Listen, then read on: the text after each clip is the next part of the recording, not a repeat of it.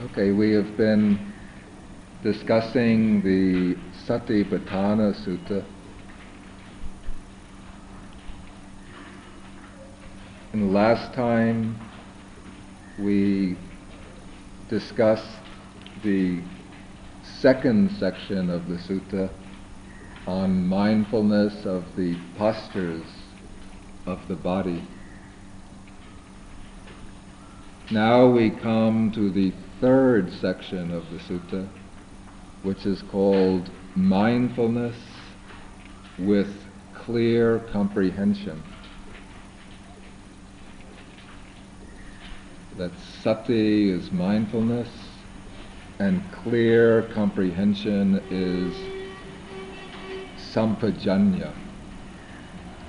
We already met this word, and this shows its importance.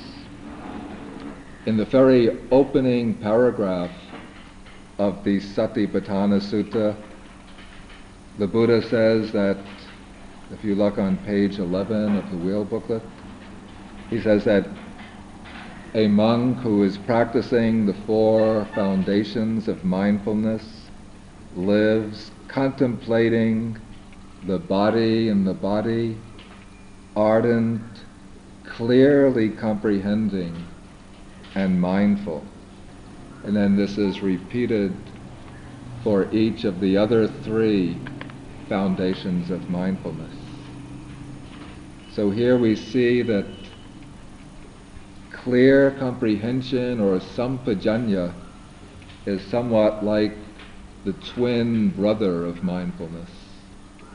Not an identical twin, because there are some differences between them, but the two factors or elements of the practice should ideally go together, link together.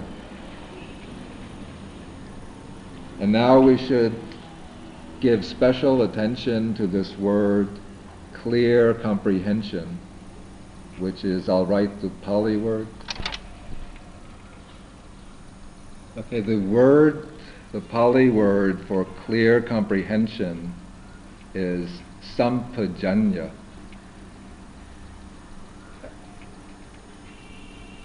And there are different ways in which the commentators explain the derivation of this word. These different ways bring out different aspects of its meaning.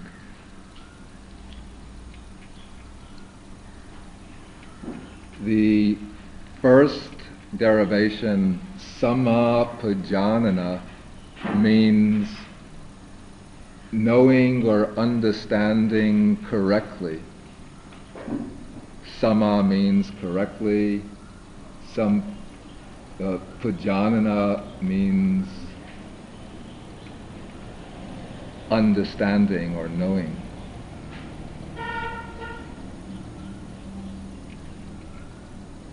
So when one practices clear comprehension, then one has to comprehend, grasp, understand the activity one is engaged in, or the object that one is contemplating.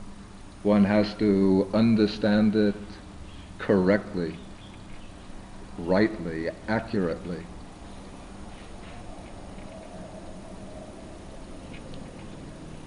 Then sampajanya could also be taken to mean samantato pajanana. This means understanding comprehensively, you might say. Understanding from different angles. That is, when one wants to understand something the way it really is,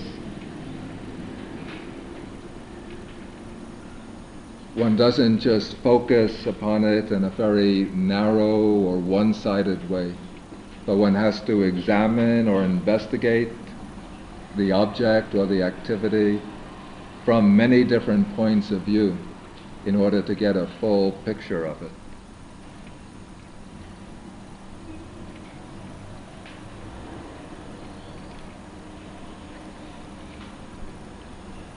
It's somewhat like if you are buying a car, then to make sure that it's a good quality car, you have to examine different parts, the carburetor, the transmission,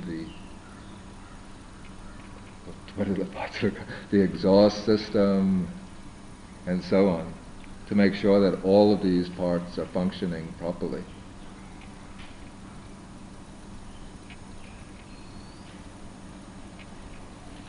Okay, and then the third meaning of sampajanya is samang pajanana.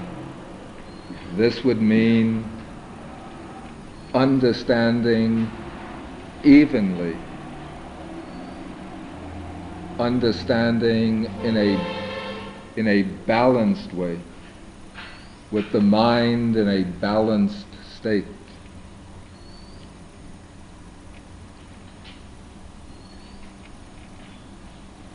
That is, we have different mental faculties, and sometimes these faculties can get out of balance. In Buddhism, they speak especially of 5 mental faculties, the pancha indriyas. And of these 5 faculties, 2 of them, faith or confidence and wisdom, have to be balanced with each other.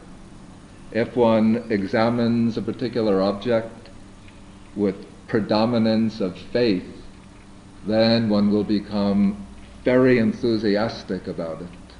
If you look at that car, for example, and it has very beautiful, shiny appearance, and the salesman tells you it's a wonderful car, then you become very excited and enthusiastic, and you put down your money and you buy the car, and it might turn out to be a lemon, a bad model.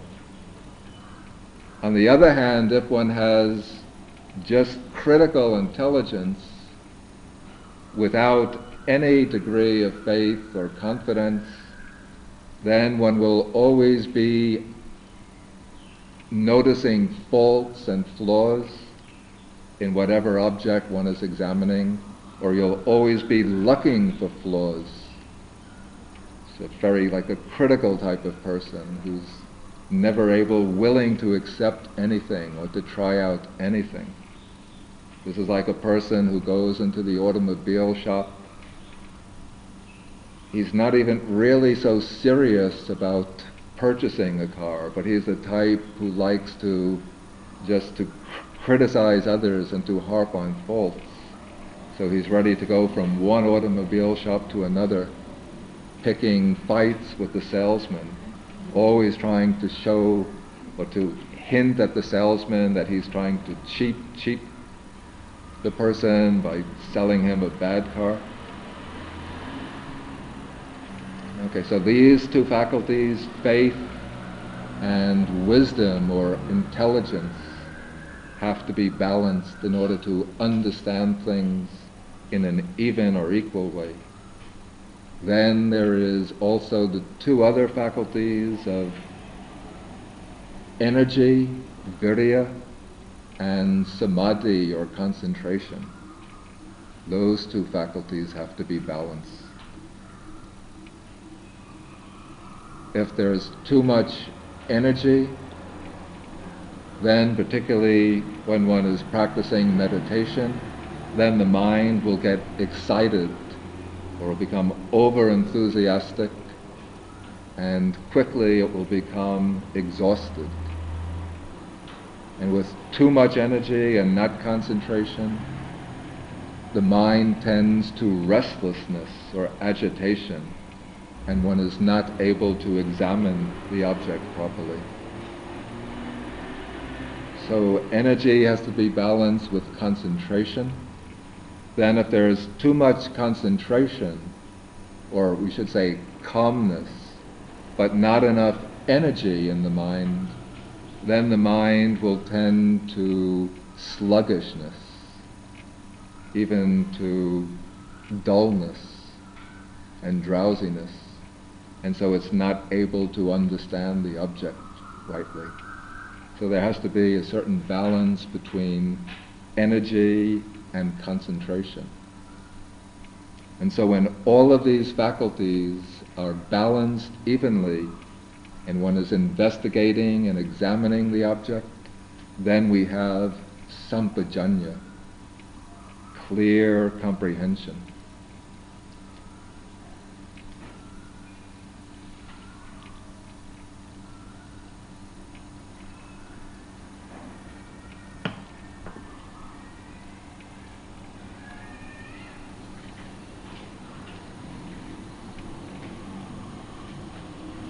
And then the commentators explain 4 types of clear comprehension, 4 ways in which clear comprehension is to be practiced.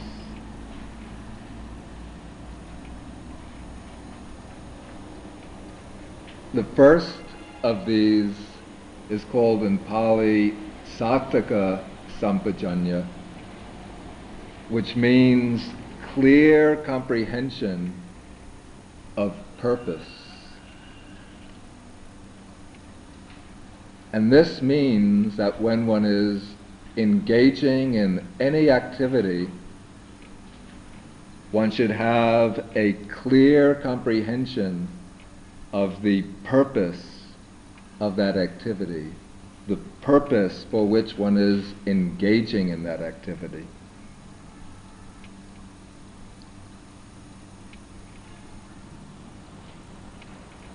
Now, clear comprehension works together hand in hand with sati, with mindfulness. In that mindfulness can be explained as bare attention or bare awareness of the object or of the activity.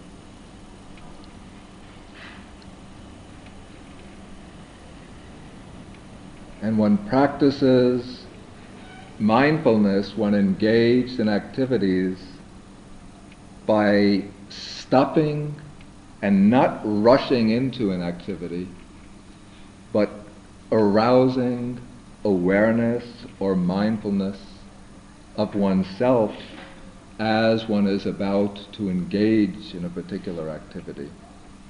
Then that brief pause in which mindfulness steps in gives an open space in which one can inquire into the purpose of the activity.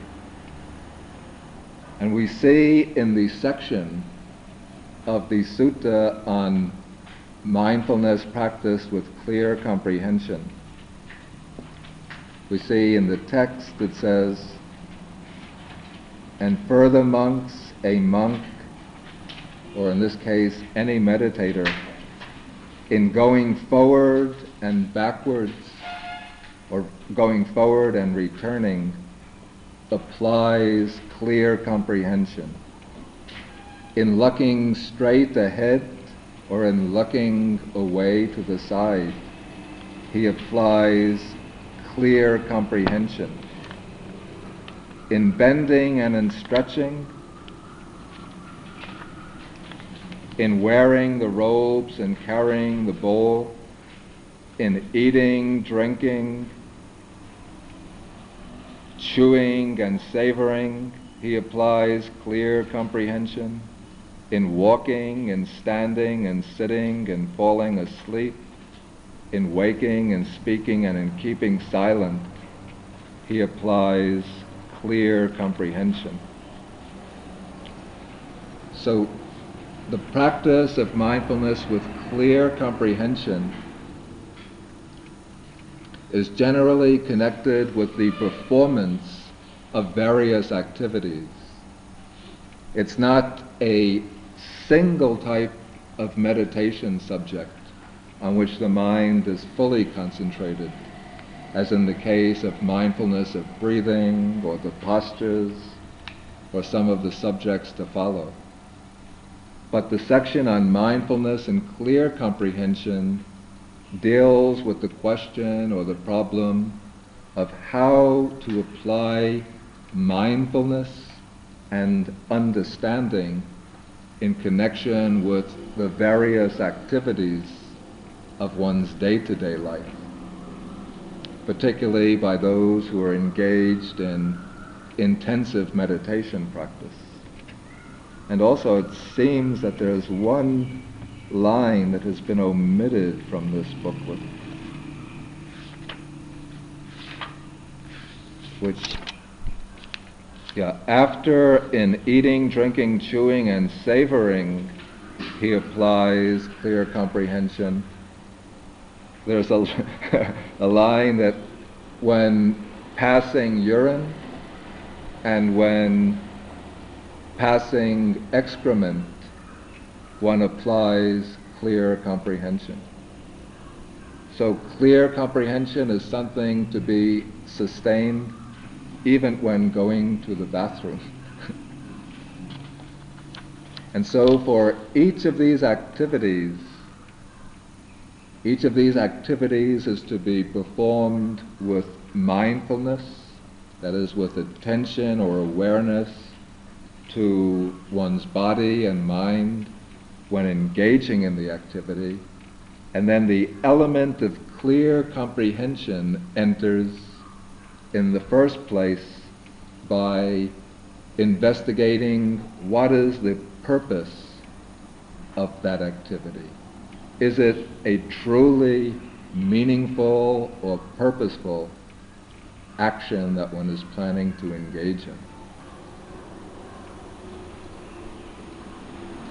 And this inquiry will really cut away, if one is serious about following the Dhamma, if one inquires into the purpose of one's activities and one makes growth or progress in the Dhamma one's goal or ideal, just making this inquiry will act like a razor which will cut away about 75% of our ordinary daily activity.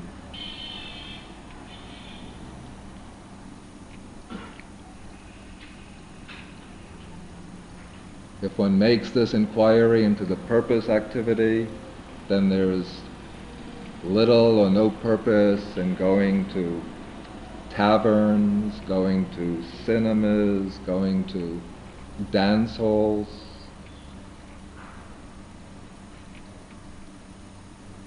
And keeping this inquiry in mind will enable one to pursue the path of Dhamma practice and to make sure that one's choice of actions and of goals is in conformity with the Dhamma.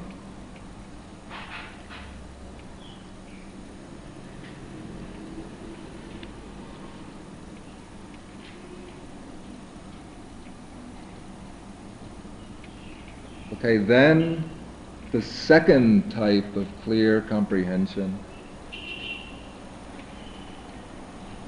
is clear comprehension of suitability. Suitability.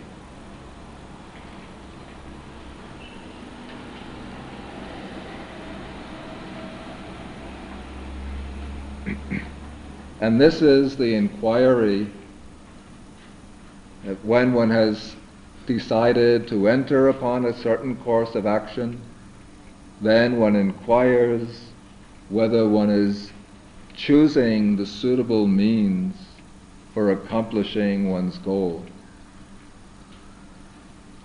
Whether it's suitable by way of time, place, and so on, to embark on that activity on this particular occasion.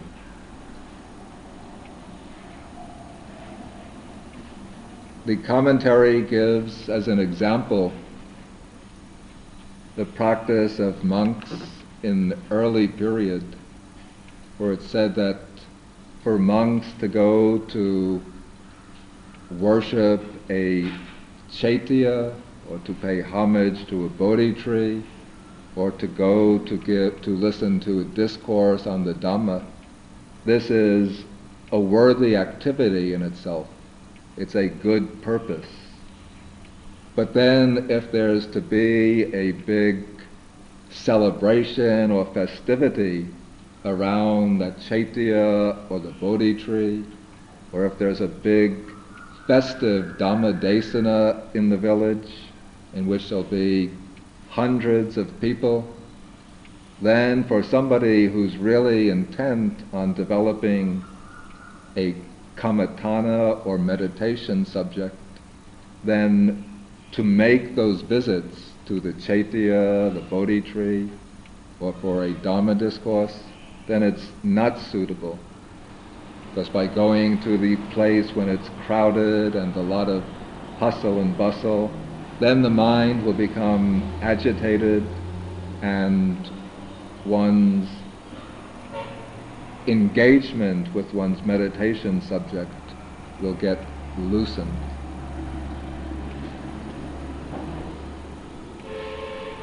But also we could apply the same principle of suitability even in day-to-day life, the day-to-day activities.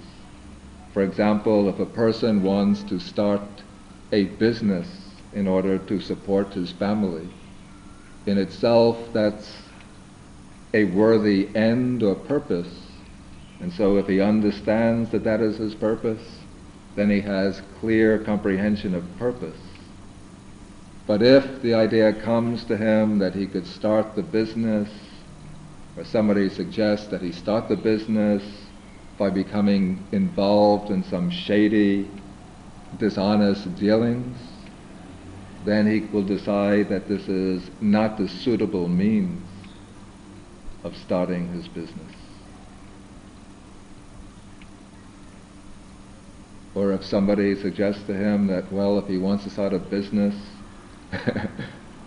he could peddle drugs or illegal liquor, in that case then he'll decide this is an unsuitable means for accomplishing the end. Okay, so this is clear comprehension of suitability. If you think, you can find many other ways to exemplify this.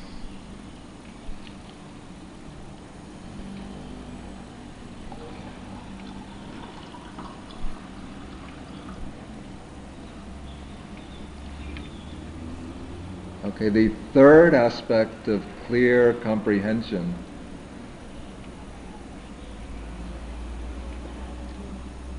it's called in Pali Gochara Sampajanya, which means literally clear comprehension of the domain. And here, domain, the word domain is used in the sense of one's particular subject of meditation within the, well, it can be any type of meditation subject, a samatha meditation subject, or it can be any subject within the four foundations of mindfulness. And what is meant by having clear comprehension of the domain is constantly keeping one's mind engaged with the meditation subject whenever one is involved in any activity. And if one becomes involved in an activity in which one can keep one's mind engaged with that same meditation subject, like if you're practicing, say, a kasina meditation and you have to type a letter, you can't go on visualizing a kasina object while you're typing on the typewriter. Then mindfully and with full awareness, one puts down the regular meditation subject, one gets engaged in one's activity, then when one finishes the activity, then immediately one picks up the meditation subject and continues on. In the commentaries, they give the example of the way some of the monks of the old times used to practice. They were especially concerned, like usually when the monks were involved with full-time intensive meditation, the one time during the day when they would not be able to continue with their meditation, their actual practice, would be when they go on alms round. And so there was a way of practicing it's called carrying out and bringing back, which means that when the monk sets out on the alms round, he should make a special determination and effort to keep his meditation subject in mind while on the alms round. And when he finishes collecting his food and returns, then he maintains that determination to keep the subject of meditation in his mind all the ways when he's walking back to the monastery.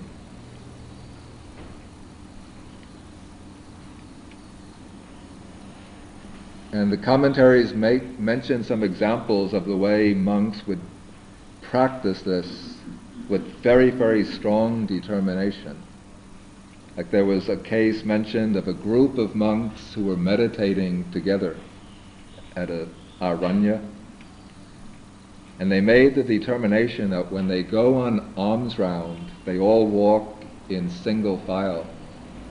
And if any monk's mind becomes troubled by defiling thoughts, by distracting or defiling thoughts, then he would stop in his place walking down the road, and he would know that all the monks who are behind him are aware that some defilement has come up into my mind.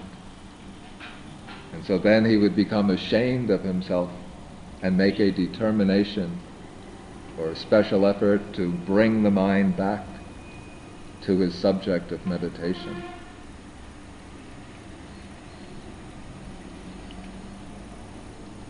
Then if he couldn't clear the mind out while he was standing still, then he would find a rock or a log and sit down on the rock or log, and all the monks behind him would wait in their places. And that way he would think that I'm holding up the alms round, that all the monks are waiting for me to clear my mind so that we could continue to collect our alms food.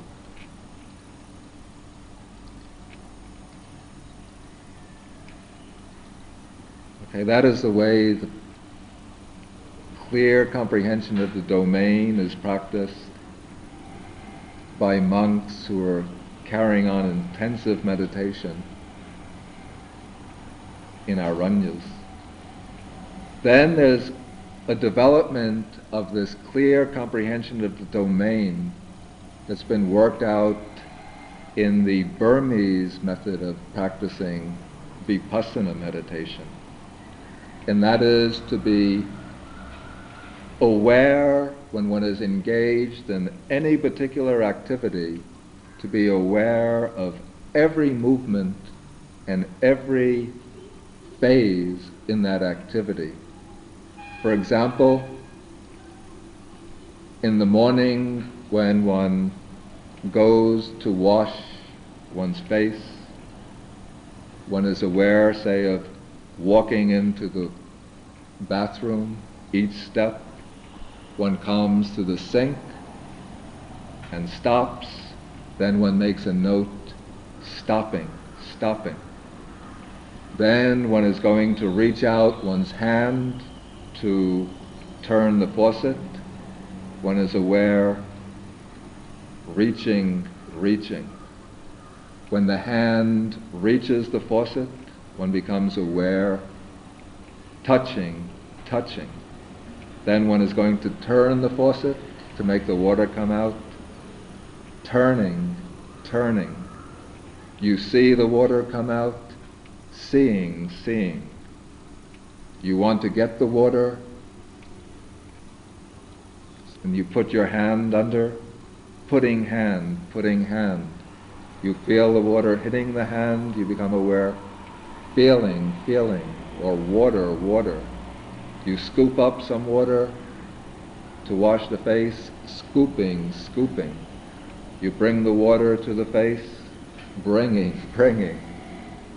You throw the water on the face, throwing, throwing. You wipe the face, wiping, wiping, and so on. When eating, again, the same method is used. At the beginning of the meal, first one reflects on the purpose of the food. This is done according to a formula that comes in the suttas.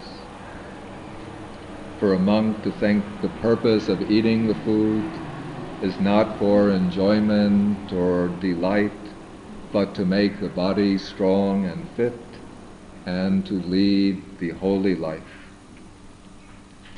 Okay, so then after one makes that reflection, which is clear comprehension of purpose, then one looks at one's plate, looking.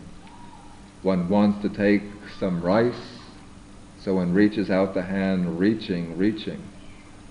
When you touch the rice, touching.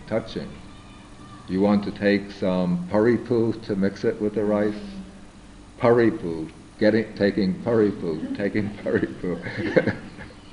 Then mixing it into a bowl, mixing. Then lifting the bowl to the mouth, lifting. Putting the ball of food into the mouth, putting. Then chewing the food, chewing. Then swallowing it. Tasting the food, tasting. And so on. And one thing, when you do this practice, especially if you're trying to go on a diet, it's the ideal way to lose weight. Because the mind gets so engaged in every little step of this practice that after 7 or 8 mouthfuls, it's enough.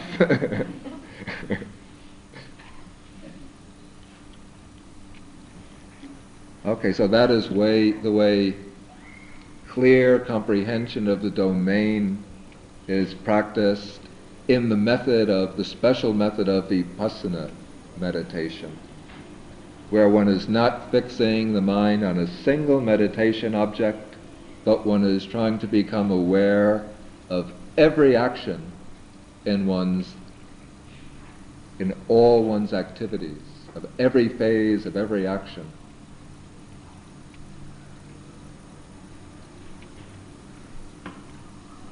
An example of the ideal way this is practiced that's given in the commentaries.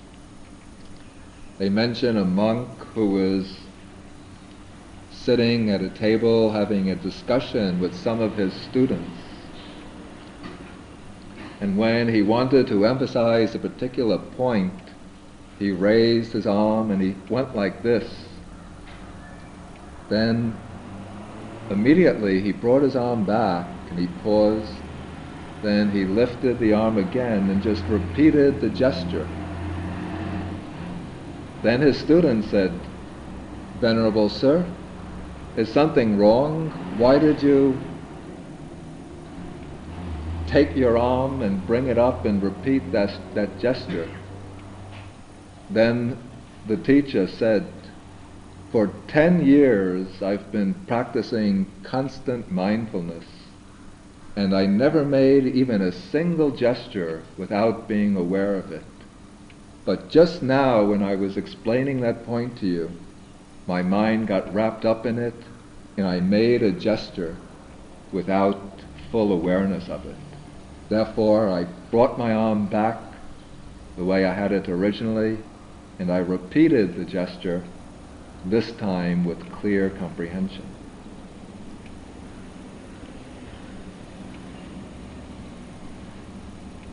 Okay, so that is clear comprehension of the domain.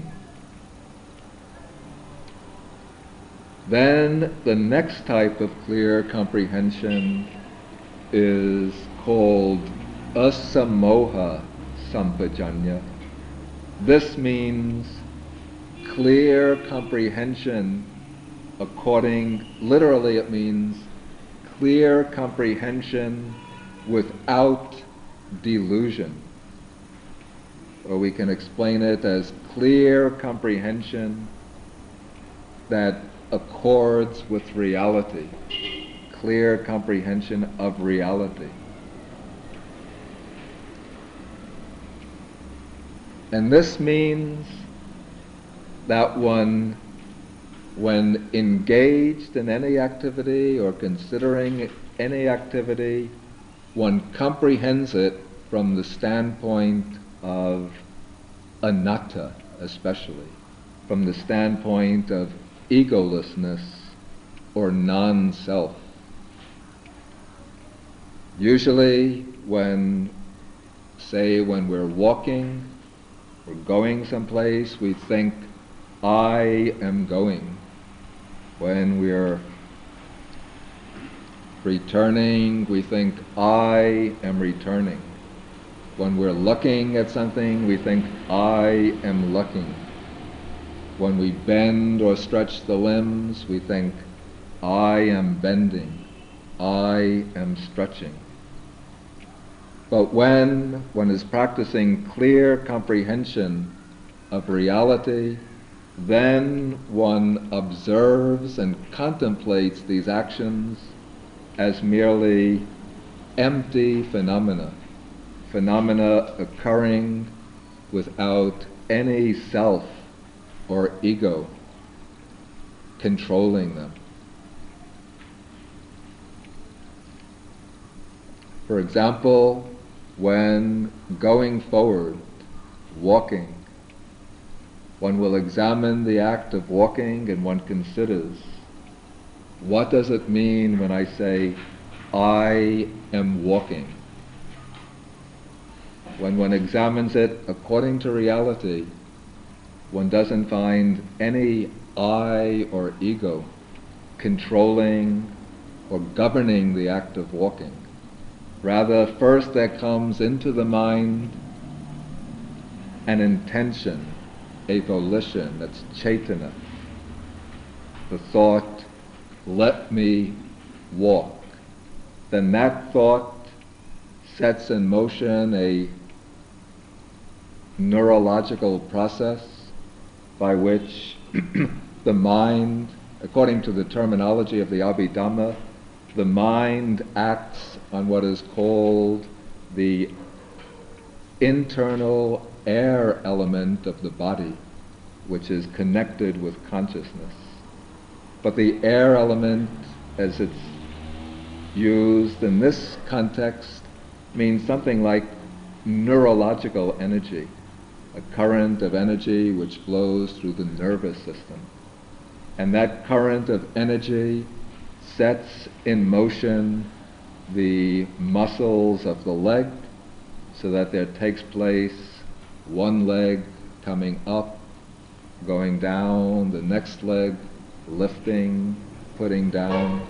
Thus the action of walking takes place through the combined or the coordination of chaitana, which is a volition always arising and passing away. First there's a volition, stand up, one stands, go forward with the right foot, one puts the right foot forward, then that chaitana or volition falls away, another chaitana comes up, move the left foot, then right, left, and if one examines the act of walking, it's just the series of mental commands or acts of chaitana, intention, and the physical activity of the body, lifting the foot, bringing the foot forward, putting it down. When one stops and turns around, again there's intention. The mind gives rise to the intention, stopping, and the body stops. If one is going to turn around, the mind gives the order, the command, turn, and there's turning. Each phase of turning has its own little act of intention behind it.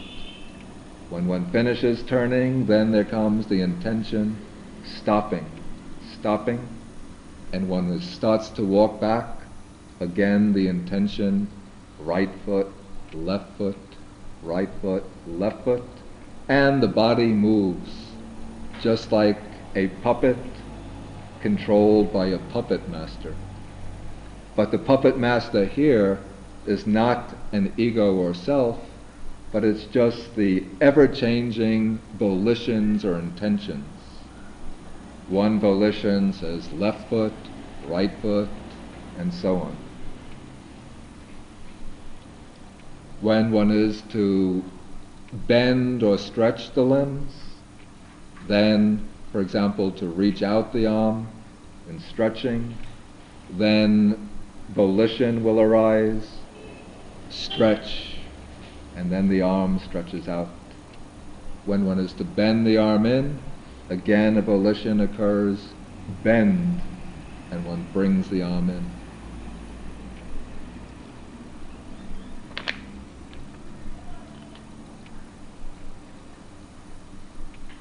Okay, even to take an example from the text, when eating or drinking, to understand it in reality, okay, there is external food on the plate. Well, there's food on the plate, that's some external combination of the four elements together with different types of secondary matter, and especially in this case there is that type of matter which is called nutriment, ahara or oja.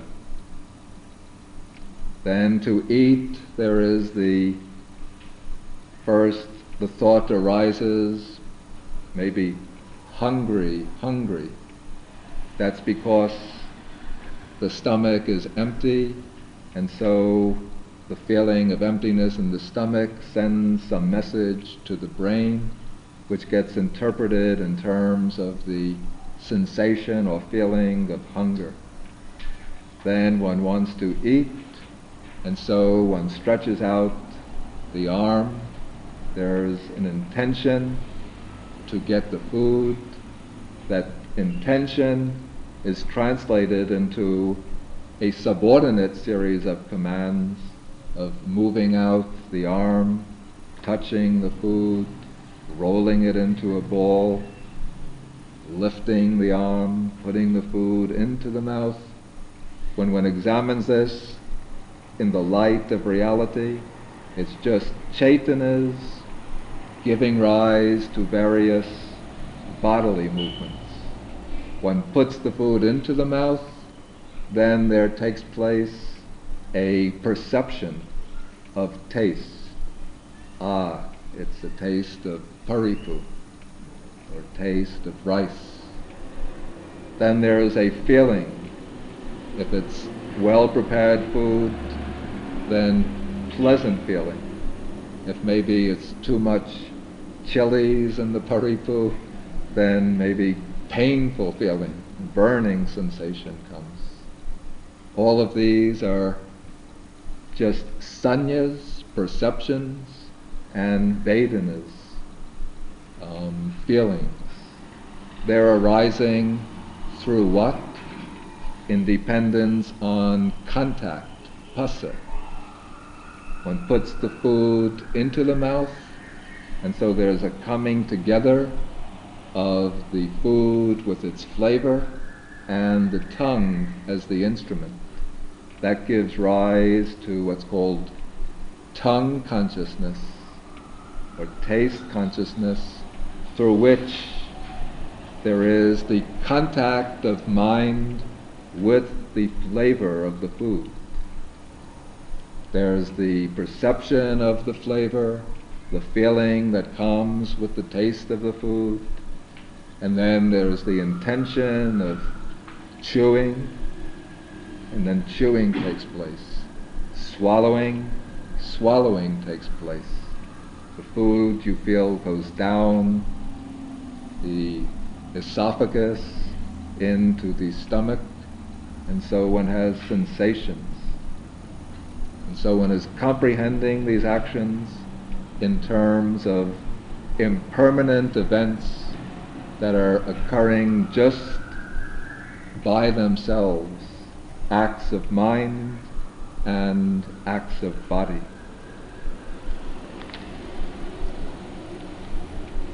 Okay, so that is the practice of clear comprehension of the domain. Then, well, I've explained all of these practices, but now we can just take the text itself to show how it's practiced. Okay, so further, monks, a monk in going forward and going back, that's returning, he applies clear comprehension. That is, when he's going forward and returning, before going, he will keep his mind engaged on his meditation subject. Say if he's practicing regularly anapanasati, then he might, while walking, continue to keep the mind in a very general way on in and out breathing. While walking, it's difficult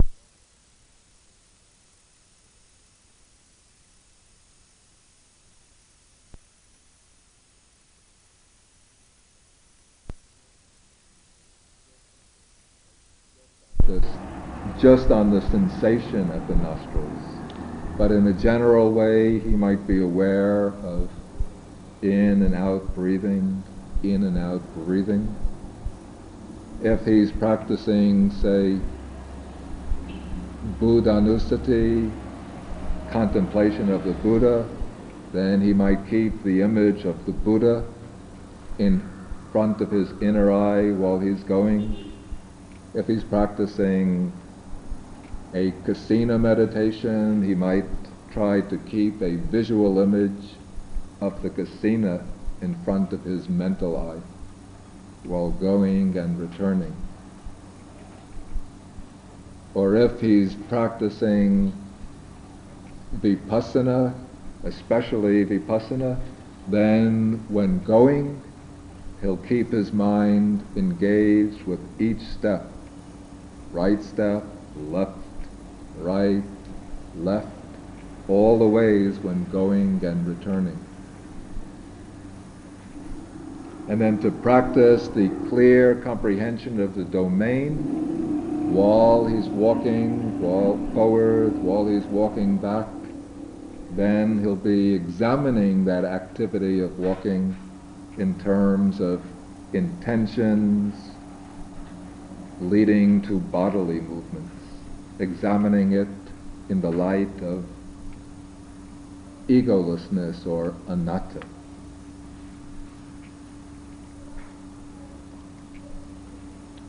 Similarly, when looking straight ahead, then he'll have this clear comprehension. If he wishes to look to the side for something, then he doesn't immediately just stop and start looking this way and that way, like ordinary people without any control, but he'll pause, for a brief moment consider the purpose of looking to the side, consider, if possible, whether it's suitable under these circumstances to look to the side. Then perhaps in this case he'll just lay down his meditation subject, look to the side. For example, if he's crossing the street and there's traffic, especially if he's practicing today, traffic going back and forth, he's not going to think, in, out. I'd better not look to the side, just go straight ahead without dropping that subject or thinking Buddho, Buddho, Buddho. But he has to stop at the street, then look to the left, look to the right, make sure the road is clear, then hurry across the street.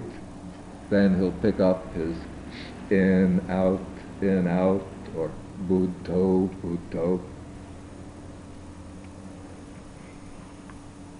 Okay, so that's the purpose and the domain, and he comprehends that according to reality, comprehending that there's no self which gives the command, stop and look to the side, but it's just an intention arises of stopping, another intention, look to the right, another intention, look to the left, and through the force of that intention, the head moves to the right and moves to the left.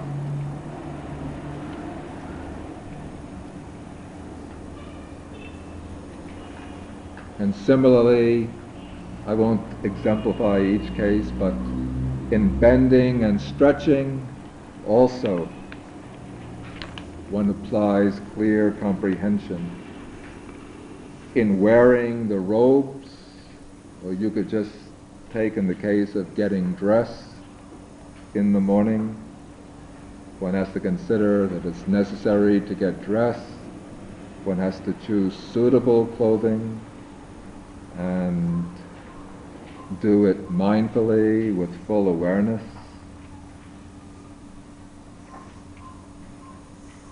Then carrying the bowl, of course that applies just in the case of monks. But well, other people have other things to carry, but carrying any objects, do it with full awareness and with clear comprehension. In eating, drinking, chewing, and savoring, it's experiencing the flavor, one applies clear comprehension. Then the line that was omitted here, when passing urine or when passing excrement, also one does it with clear comprehension. Then in the last sentence or last phrase, the Buddha puts together all types of activity which take place just quickly. These are called activities of short duration. The earlier ones that are mentioned are activities of middle duration, like going forward and going back, looking straight ahead and looking away. But here, just quick, brief actions of walking, standing, sitting. Then when falling to sleep, that is when lying down for sleep, again one will comprehend the act of lying down with mindfulness of each phase perhaps. For example, when getting into the bed, first one has the intention to lie down, going to lie down. One considers the purpose of this, to get refreshing sleep, whether it's suitable, a suitable place for sleeping. Then keeping the clear comprehension of the domain. If one has a fixed meditation subject, then when getting into the bed and when lying in bed, then one directs the mind to that subject. If one is practicing vipassana contemplation, then one can become aware of each phase, each movement in lying down. When one is to lie down, one goes to the bed, one puts the arm down to brace oneself, one pushes on the arm to lift the body off the ground onto the bed, one sort of turns, Then one lowers the body, lowering, lowering. When one touches the bed, touching, touching. When one lifts the bed, when one lifts the legs off the ground, lifting the legs, pulling the legs onto the bed, pulling, pulling, then putting the arms onto the bed, putting arms. Then when lying down, then one can bring the mind back somewhat loosely to the meditation subject. If one attaches the mind too strongly to the meditation subject, then one doesn't fall asleep. And then when waking up, especially when practicing intensive meditation, then as soon as one wakes up, one should become immediately aware. Waking, then one thinks of anything that has to be done to get out of the bed. Maybe if the alarm clock is ringing, hearing, to turn off the alarm clock, stretching, hitting the control that turns off the sound, and so on. Then in speaking, this is especially important to be aware of the purpose of one's speaking in order to avoid engaging in too much of idle chatter or gossip. One has to consider, is the conversation that I'm going to initiate or become engaged with, is this a meaningful or purposeful or beneficial discussion? Then one considers whether it's suitable to speak under these circumstances. Then, of course, when speaking, it's very difficult to keep the clear comprehension of the domain in the sense of having a fixed meditation subject in the mind. But one should just try to be mindful of speaking. Then when one stops speaking, one becomes aware or mindful of stopping, and of keeping silent. Okay, so that is the way clear comprehension is applied to all of these activities. And especially for those who are practicing meditation intensively, this clear comprehension is very, very important, because usually it's when one becomes involved in the various activities of day-to-day life that the mindfulness slips away from the meditation subject. And so if one becomes involved in these activities without any mindfulness and clear comprehension, one just drops the subject of meditation and one lets the mind move without any restraint or any control, then all of the thoughts and desires and reflections that have been held in check by the meditation all come rushing to the surface of the mind, and then whatever progress one has made through one's specialized practice gets lost by the mind being swept away in the flood of day-to-day activities. But when one keeps mindfulness and clear comprehension in the day-to-day activities, then when one comes back to the main subject of meditation, the transition is a very natural one, and the mind is able to progress from the point where it last broke off. So that's why the practice of clear comprehension is a very essential part of the foundations of mindfulness in the contemplation of the body. Okay, maybe at this point I will stop. Then if there are any questions, then I will answer them.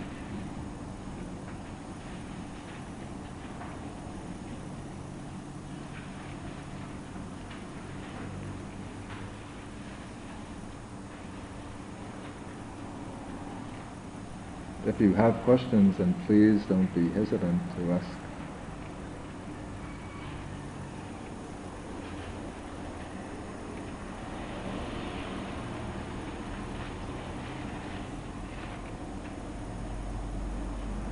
Okay, then if there's no questions, then we continue again next week with probably might even be able to finish the contemplation of the body next week.